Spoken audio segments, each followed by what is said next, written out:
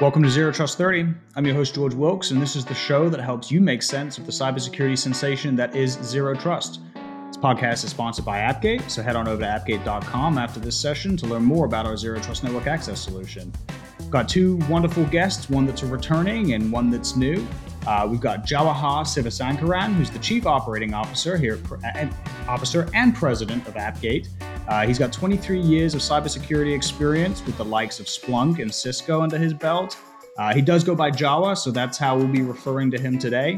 Jawa, go ahead and say hi to the audience. Hey, everybody. How's your morning? Thanks, Jawa. And then we've also got Leo Taddeo, who's the CISO of Appgate and President of our Federal Division. So he's going to be kind of wearing both hats in today's conversation as CISO and Federal Representative. Although I guess I shouldn't say Federal Representative. That's got dual meaning. Leo has previously the CISO of Sixterra, and before that, he was the special agent in charge of the Special Operations and Cyber Division of the FBI's New York office. So, Leo, thanks for being here. Say hi to everyone so we can know you're here and human. Thanks, George, and hello to everyone. Great to be here. All right. So before we get into today's topic, we like to do a little bit of an icebreaker, a little bit of fun here. It's the What's Bugging You game. And so, Jawa, let's go ahead and start with you. What's bugging you today? There's a lot. I'm sure it's all going in our lives, but specific to the industry, I think I would want to, bring out, hey, the market conditions have changed, right? This is across all industries, but definitely in the tech world. And one of the things that as a practitioner that has been in the security industry for almost 25 years now, there's definitely concern inside me that we want to make sure that we as a security industry, we're moving forward with the right investments, and that's across the board, right? We've got customers that feel like, hey, there are certain things that they can hold off on the security side, right? So we want to make sure the customers are continuing to invest in protecting their critical environments. The good news is there are areas like Zero Trust Access that are definitely top of the priority list. But we want to make sure all things security, they're moving forward as we had planned a few months back before the overall market turned in a different direction. So I would start with that. That's a great response. I think it's timely for the topic of today. Leo, what's bugging you? Well, that's a long list, George. In just general terms, I was on an airplane earlier this week, and air travel is not what it used to be. So that is off topic, but air travel is definitely not what my favorite thing to do these days. But in industry terms, what's bugging me is the continuous obstacles presented by legacy technologies and incumbent vendors, and putting sometimes corporate interests ahead of customer interests in preventing innovation and delaying change. So I'll touch on that later, but it's certainly something I see in both the private sector and in government. Yeah, I mean, that takes us into today's topic as well. And I think both of your responses are on par with what we're going to be talking about. The topic for today is closing the gap between CISOs and security leaders across the board, and basically bridging that gap with the board of directors and business leaders to help build this zero trust security culture. And I think, obviously security's number one job is to protect the organization, but there's a lot of opportunity there for empowering the business to kind of reach their transformation goals, even under times like now, right? When the market isn't doing great and things are kind of slowing up a little bit, it's a great opportunity for security leaders to jump in there and kind of demonstrate and show how their cutting edge projects can move the needle, again, not just for security, but for the business at large. So according to PwC, only 33% of directors say they think their board understands the company's cybersecurity vulnerabilities very well. This actually was, a little higher than I would have guessed myself, because it comes as no surprise. 63% of CISOs don't report to the board at all, which makes it much more challenging, and that's according to a Ponemon Institute survey. So when we start to think about something as transformative for the security function of the business as zero trust, the challenge isn't one of technological capabilities, because there's plenty out there. It's often the headwinds that all security leaders continue to face when translating a security project into a business objective. If the security function is the only ones focused on zero trust, then success is significantly more challenging. So, how then do we facilitate a cross functional culture that embraces the philosophy of zero trust and reap the benefits of its security and, more importantly, the operational benefits? And that's exactly what we've brought the two of you here today to kind of talk about. And I'd love to kick it off with this very straightforward question. Leo, we'll start with you. How do you feel the role of the CISO is evolving? I think in the past, and past in this industry isn't very long. Right. Past meaning 5 years. In the past 5 years, we've seen more emphasis on a CISO's business savvy than on their technical expertise. So early days, the CISO was usually the most knowledgeable expert in cybersecurity technology in the room, in the company. Today, that isn't always true. So the skill set that a CISO needs to be successful in a large enterprise today has shifted from having the most technical expertise to having a good balance between technical and business expertise. So we see the actual day-to-day functions of a CISO and their responsibilities shifting more away from solving technical problems to solving business problems. Joe, what do you think? Does that vibe with you? Do you have anything to add? No, it's spot on, right? CISOs have to align with the business risks, quote unquote, enterprise risk management. And what we're clearly seeing is its list of tools and technologies. There's always going to be the next best thing from a technology point of view. But the key is going to be how can CISOs align that with the policies that's there within the enterprise or any organization, and then the culture, and eventually making sure that's all aligned with the business priorities. So that's going to be very important. And again, that goes back to the topic that we have for today, making sure that the boards and business leaders are aligned to cybersecurity priorities. Yeah, and I've got to imagine that that's really challenging of kind of up leveling the messaging and how you speak about what you do on a day to day basis when the cybersecurity vernacular is so inside baseball for outsiders. It's difficult to grasp.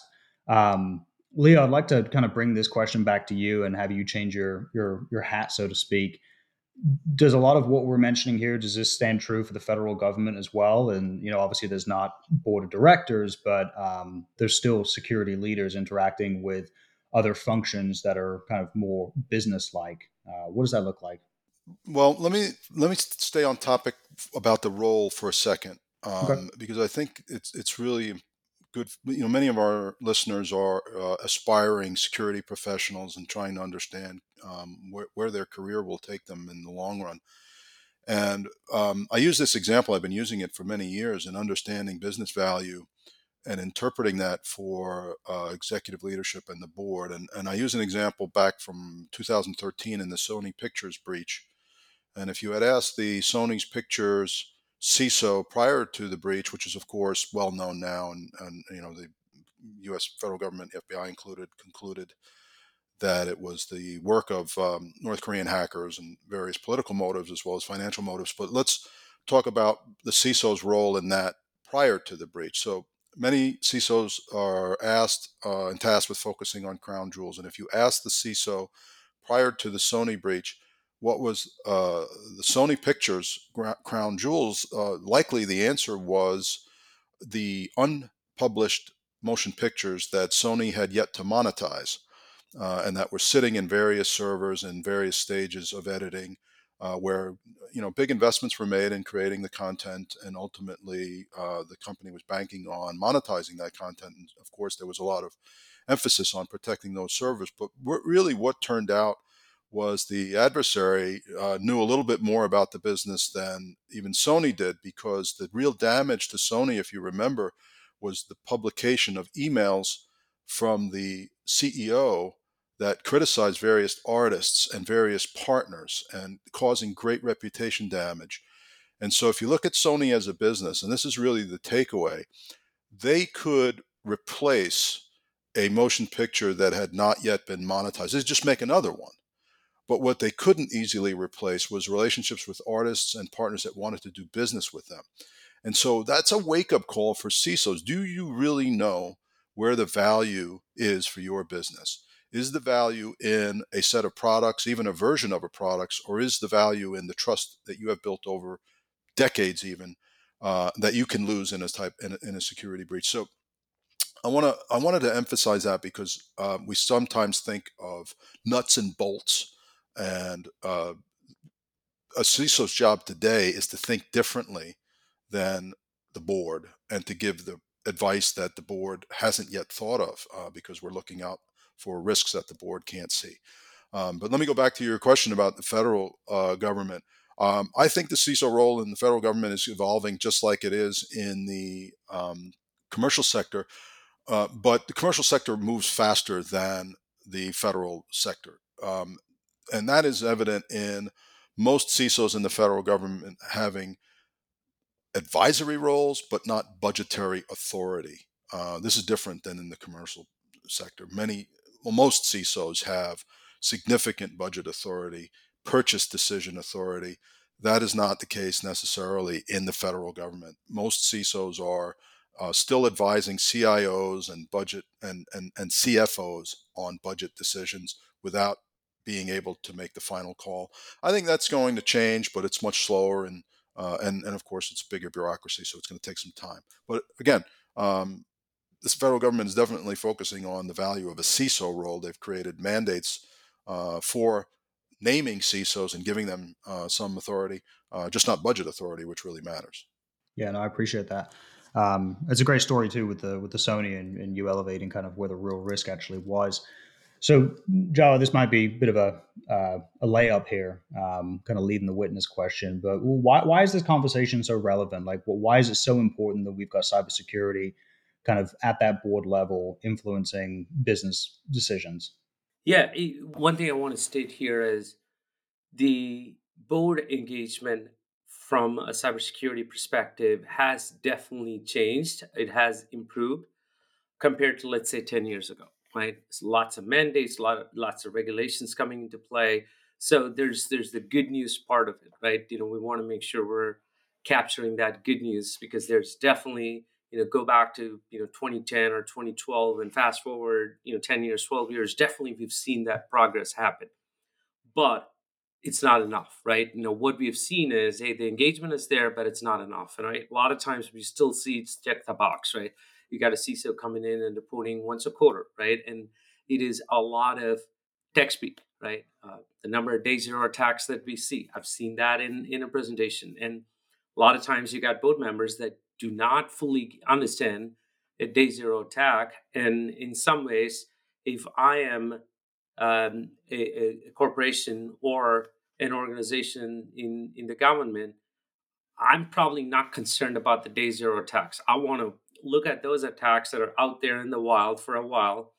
And am I protected from those with the right patches and the right rules and the right systems in place, right? And policies to go along with that. So in some ways, it's that gap between what the CISO is communicating and how the board is interpreting the enterprise risk that the technology or the lack thereof or the policy changes that are bringing to it. Just quickly, I had the opportunity to work closely with insurance companies, both underwriters and brokers, in one of the projects that I did in my past life, and you could clearly see the advice that some of these risk management firms they're giving to the boards. They're very different. We're talking about enterprise risk management, right? Within two standard deviations, what's the probability of having a large of having a high impact event that's going to slow down the business, right? They're truly talking in enterprise risk terms, whereas you see the cyber speak sometimes, or a lot of times, what we see at the board level, it's not connected, right? So there's that disconnect that we got to close. But having said that, I want to go back to my opening point. We've made some good progress in the last 10, 12, 15 years. Some of it is forced upon by the governments across the world, regulations coming in, and some of it has happened organically. But having said that, there's a lot more that we need to do as an industry, right? Bottoms up, top down, and we got to do a better job on both sides. Leo, do you share that same level of optimism that Jawa has and kind of seeing some of this progression where non security leaders, specifically in the federal space for you, are buying into cybersecurity being a strong imperative? Yeah, I am optimistic. There's a lot of evidence that there's progress being made in cybersecurity. It is a ongoing arms race, though, between the adversary and both security professionals in government and private sector. So, as much as we have improved cybersecurity, the adversary has also studied our improvements and figured out ways to get around them, so that we have an imperative to be constantly improving. And it's important that we get boards involved. It's important that we get the most senior executives in an organization involved. It is an enterprise risk, and unfortunately, it's a more frequent and more impactful event in that organizations are dealing with. And it has become, for public companies, it's become something that investors want to know more about. They want to see the company's true risk. They want to see how the board is managing that risk, and they want to know when there is a cybersecurity incident, and whether or not it's a material impact to operations and ultimately to their investment. So we see, things like the SEC changing and proposing amendments to reporting rules, Yep. requiring more reporting on this, and we see more of this information being published by companies. High profile incidents are certainly making the news, but so is the government's effort to regulate it. So, yeah, I'm optimistic. I think in the federal government, we have Appgate itself has conducted surveys with federal IT professionals, and the results of those surveys show that they are serious, they're committed, and they believe that they will meet various timelines in the mandates. And so there's good reason to be optimistic. There's also good reason to remain vigilant. And I agree with Jawa that it's an impact that can't be ignored, and requires constant attention, readjustment, and investment. Yeah, no room for complacency, that's for sure. So let's kind of turn the topic then a little bit towards zero trust specifically. Um, so how would, and Leo, let's kind of stick with you. How would you, if you're talking to a non cybersecurity professional, right, a business leader, whether it's a CEO, CFO, how would you define zero trust so that they can understand it and ideally kind of become evangelists of it, right? And see the positive impacts. I mean, zero trust as a name has a negative connotation right out of the gate, so you kind of have to automatically get over that hurdle. How would you approach that? Yeah, it's hard to put it in a few words, even though it is a Sure. relatively simple principle. But you have to put it in the context of where we were and where we need to be. And where we were is the old business model of having employees and assets really in one place, in a building usually, or on a campus, where we had a security strategy that basically said everything inside this perimeter, whether it was in the building or on the campus, once it's inside, is trusted, and that was implicit trust. That business model and that architecture changed. It changed when most of our employees are now working remote. It changed when businesses started to adopt software as a service and cloud delivered services, and it changed when many enterprises moved assets out off premises to either a colocation facility or to a public cloud environment. And with all those architecture changes, the idea of trusted inside and untrusted outside went out the window. And hence, we have to adopt a smaller trust circle. And the smaller we can make it, and the closest we can get to zero trust, the better. Meaning that instead of trusting something that we believe to be inside the perimeter, we authenticate everything before we allow it to connect. No one is trusted. Nothing is trusted. Each connection, each access request is validated, authenticated before it's allowed to connect. And that's where we have a paradigm shift really in the security strategy that is now being termed zero trust rather than implicit trust. And that's an important distinction, right? Because I think a lot of people argue that it really is about zero implicit trust because zero trust feels very stark in that you don't trust anything or anybody under any context. When in reality, it's all about the context and in which context you give that trust to somebody to access various materials. Java, do you have a particular way in which you like to talk about zero trust to up level it a little bit? I think Leo summarized it really well. In addition to that, I would point out, I think it's key for us to highlight the business benefits of something like zero trust, right? I mean, we all talk about digital transformation, and George, we did this study with Nimeritus and the real economic value report that they did on Appgate SDP, and then one of the stark findings there was uh, ZTNA, zero trust network access. It accelerates digital transformation by an average of 119%, right? So clearly there is value in adopting a framework like zero trust for your cybersecurity needs, not for the sake of security. Here we're talking about driving business transformation, digitization projects. And that's important for business leaders because you can do that with confidence, and you can move fast with some of those business goals you have in front of you versus being bogged down by the technical policies, the cybersecurity tools that you have to put in place. And this is why kind of taking out that implicit trust goes a long way because we're able to have the right checks at every point. The first level of entry, we're able to stop the lateral movements, keep any damage under control to smaller footprint, all of those things. And this is essentially what we want to drive to a business audience so that they can execute their business priorities with confidence. Yeah, no, I appreciate you adding that because that's extremely important. I think the conventional thinking is security is always an inhibitor; it's always a friction point, and I think the reality is it no longer has to be. Like we talked about at the beginning, it can very much be an enabler. So, Leo, let's bring this back to you. What are some of the biggest hurdles for security leaders and CISOs when they're kind of going after a zero trust project or initiative? As I mentioned earlier, there's the technology, legacy technologies and incumbent vendors, and really lack of expertise in executing zero trust projects, I think, are the three most impactful obstacles. So if you break those down, if you talk about legacy technologies, many of the larger enterprises have made major investments in hardware and software. And unless it's the eve of a refresh cycle, it's hard to justify ripping out what is still viable, but not maybe necessarily the best.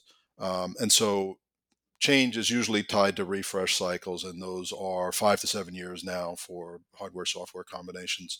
Second is incumbent vendors who have a vested interest and who have very powerful relationships within organizations, both with technical staff and with procurement offices that are comfortable with legacy vendors.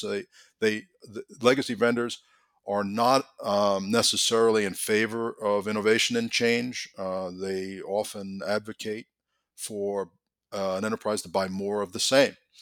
We see it with legacy vendors telling their customers the problem that they have is they're just not buying enough of what we are selling, and solving problems by selling more of the same. And the third is lack of expertise. There's a change. There's massive change in the technologies that we're using. Most technical staff today is focused on the data center model, meaning they are familiar with managing servers in a data center and software that runs on those servers. Migrating that to a cloud architecture requires a change in experts, and there's a shortage of those experts, and Sure. not to mention a shortage of the expertise in the security functions. And so all three of those things tend to slow down the innovation that we need. But we're seeing, and we're getting back to the topic of board of directors, we're seeing boards mandate change. We're seeing boards set timelines and actually perform the oversight function that they are responsible for. And we're seeing that change and resistance break down. Thankfully, we're seeing enterprises make the investment, hire the right people, or get the experts that they need from outside consultants and actually implement the zero trust architectures that they need to move forward. Hey, Leo brought up some great points, right? Especially on the legacy vendors and trying to push things through, keep status quo. I've been part of many of those legacy technologies over the course of the last 25 years. I mean, think VPNs that have been around for 30 plus years without much innovation getting at it, right? Or for that matter, network admission control, or even we can, go and talk about firewalls, right? From stateful firewalls, which are still out there, IPS, IDS, intrusion detection, intrusion prevention systems, or even for that matter, even the so-called next gen products, right? There have been a couple of categories where we've truly seen some next gen products come out, and even those are 15-ish years now, right? So there's a lot of noise in terms of zero trust because it's a buzzword, it's hot, and that creates some confusion in terms of, hey, what exactly should be done. And a lot of times there is some sort of education that we have to go through. The good news is in the last 2-3 years we've seen standards bodies step up, right? Like NIST stepping up. We've got standards coming out. We've got governments pushing zero trust principles down the chain so that there is a framework that everybody can follow. So all of those are great things, but we still see some confusion, right? And especially part of this is legacy players trying to push their thing or just applying the zero trust moniker on a legacy technology with just a few incremental innovation added versus a truly zero trust mindset that's needed. Or for that matter, some of the platform players that are really good with other things, let's say a secure web gateway or data loss prevention, they're really good. You got to give credit to them, but they try to squeeze in a check the box zero trust access, right? And that kind of takes the whole thing out because you, as an enterprise or a government organization, you want to truly embrace the zero trust policies and framework. And sometimes you see these legacy vendors or so-called platform vendors trying to jam and squeeze in zero trust access ZTNA and ending up with something that's absolutely quite not there for a true zero trust framework to be adopted.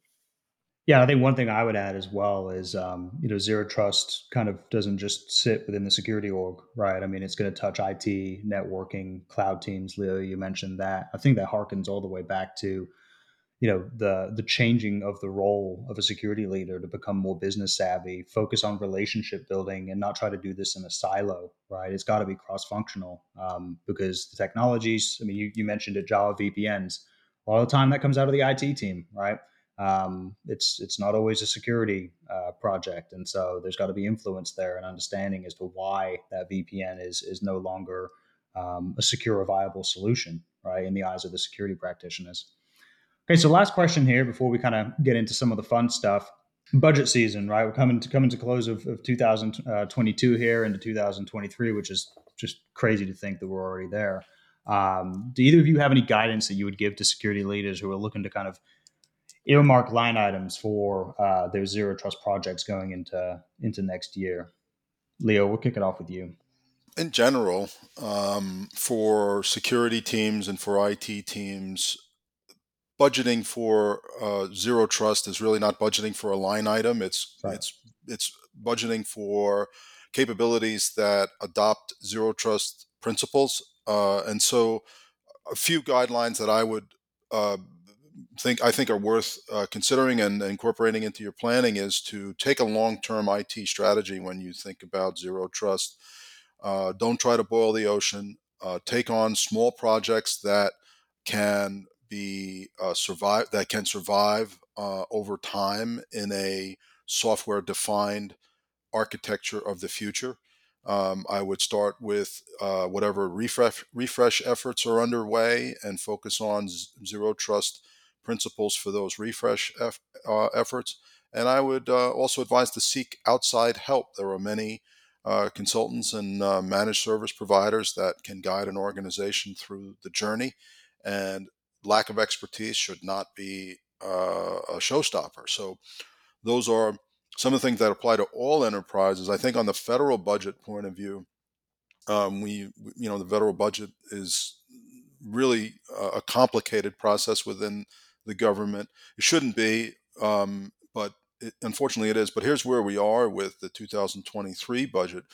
We have seen budget requests from federal civilian and DoD agencies include specific zero trust initiatives and zero trust projects. So agencies like the Department of Energy have requested tens of millions of dollars in their budget requests. Now, those requests go up to various committees in Congress and have ultimately come out in resolutions and ultimately in appropriations bills, but we're just not quite there yet. We have the requests for zero trust, and we have a continuing resolution that has placed all of the appropriations bills on hold. And so I'm optimistic that the zero trust projects that have been requested by multiple federal civilian agencies and DoD will ultimately be approved. But this process is delayed, and delay, just lengthens the time that we remain at this state of vulnerability. So at the end of the day, these projects in the federal government will be funded, and the federal government will move in this direction. There are mandates that make it unequivocal. It must move. It's been ordered to move, and it has to move. Just you need dollars to do that, and those dollars are going to come. They're just going to come early 2023, mid 2023. We'll see those dollars loosen up. Joe, any thoughts from you on budgeting? I would add, look at the full value of zero trust access or zero trust network access. A lot of times we see, some of the legacy players or the platform vendors that are trying to squeeze in ZTNA along with some of their major things. They do one thing, right?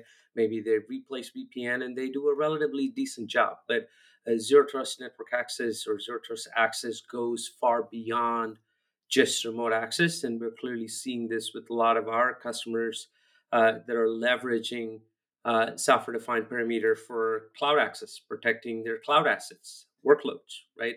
Apply the same policies, make that unified policy management across remote access, cloud access. We're also seeing enterprise campus access as users, as employees are coming back into the office post COVID, right? They're asking for the same level of security, the simplicity that they had when they were working from home, and rightly so, right? So we do have customers that are leveraging software-defined perimeter for enterprise access, for campus enterprise access, right? So the thing I would say from a budgeting point of view is uh, think beyond the standard use cases that are sometimes pushed by the legacy players or the platform players trying to squeeze in ZTNA as a line item, but look at the overarching zero trust access framework so that the same software defined approach can be applied to remote access, enterprise access, cloud access, and even IoT access when there's a need to secure, healthcare or manufacturing, any of those IoT type of environments. So that should be the focus because there's a lot more value to be had when you look at this with a zero trust platform approach, with a framework approach versus just a point product getting jammed in with something that's much larger in place. Yeah, and it's never over, right? It's you're going to continuously be improving your zero trust security posture and advancing it over time. And there's tons of resources out there. I mean, you mentioned NIST at the forefront of this, but I know CISOs also got a maturity model. We have a maturity model that's on our resources section that you can go check out as well. And I would be remiss if I didn't put a plug in for the fact that we're doing a webinar with Forrester in a couple of weeks with David Holmes on this exact topic of zero trust maturity. We said it before and we'll say it again, right? Start small, think big, scale fast. You've got to get started, but it doesn't mean boiling the ocean. To Leo's point. So listen, thank you both so very much for joining us today. Tons of insights, lots to go back here and listen to. I know I'm going to be doing that. I think there was a lot covered. Any final thoughts from either of you before we kind of wrap up and do our fun rapid fire questions? So I've been in the security field and in various roles for many, many, many years, decades. And I've tried to mature how I think about security leaders' role in an enterprise. And I rely on people who taught me uh, great lessons in this field. And I once asked a security leader's this question. I said, "What's really your job? I mean, what do you do?" And his answer was, "My job is to make it safe for people to tell me the truth." Oh, And it's such a profound thing for a security leader to think, to do and to accomplish, because if you don't know what's really going on, if you don't know what your real risks are because people in your organization are afraid to tell you, then no matter how smart you are, no matter how technically savvy you are, you will not get what you need to do your job. And so, for those folks who are in our audience who are aspiring leaders, whether technical leaders like folks who want to be CISOs someday or chief security officers someday, um, you're most valuable to your organization if you can gather up what the organization needs in order to make big decisions. And the only way you're going to do that is to make it safe for people to tell you the truth. I love that. Yeah, I mean, it's all about empathy, right? To error is human, and I think we hear about this a lot with like even just standard phishing tests that people do in their companies. It's not an opportunity to slap a hand and tell somebody off. It's an opportunity to learn and teach. Yeah, I love that. Joel, what about you? Any final thoughts? I would say embrace change, be open to embracing change, and this industry moves fast, and it's important for CISOs and security executives to do that. But at the same time, it has to be balanced with um, avoiding um, a scaling of tools, right? What you don't want Right. to end up is in the process of embracing change, just going ahead and purchasing point product after the other, right? So focus on embracing change, but focus on solving broader set of problems. Look at frameworks, and the good news is, again, as we discussed, there's a lot more guidance that we all have as security practitioners today than, let's say, in the late 90s or the early 2000s, right? Or even just 10 years back. So that would be my closing thought. No, I appreciate that. So I know you guys are busy, so if we can hold on to you for 60 more seconds or so, we're just going to do a little bit of a fun game here, which has nothing to do with the topic that we've been talking about today, but everything to do with getting to know the two of you. So I'm going to ask three questions. Leo, I'll start with you, and then Jawa, you can answer the same question.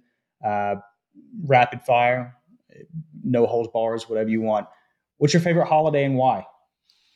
Thanksgiving, because it's hard to argue that we shouldn't be thankful.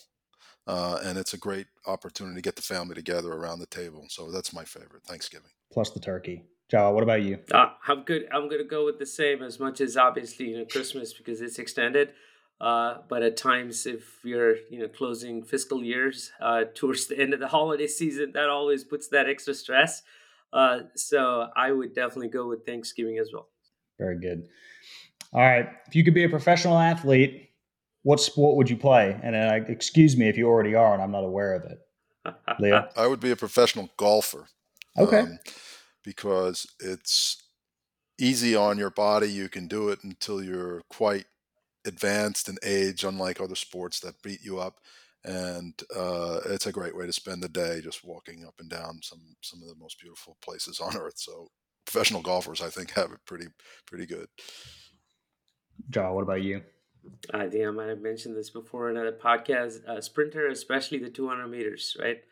I'm not a big athlete, but if I was one, yeah, definitely the bend of the 200 meters.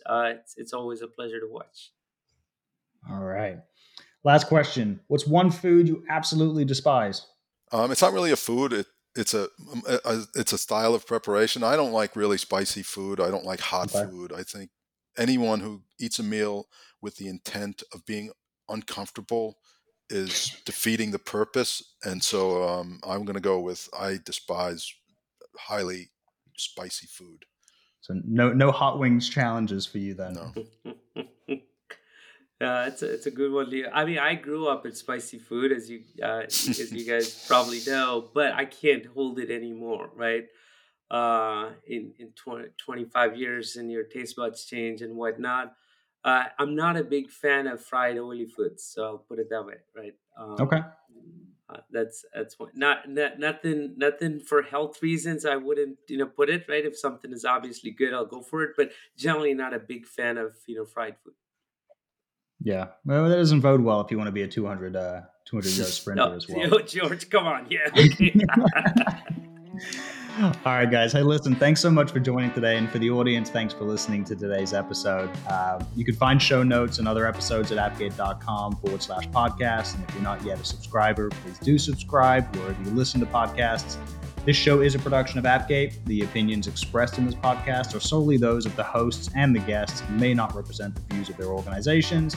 I'm your host, George Wilkes, and you've been listening to Zero Trust 30. Thank you both so very much. Thanks, George. George, thank you for setting this up. That was good.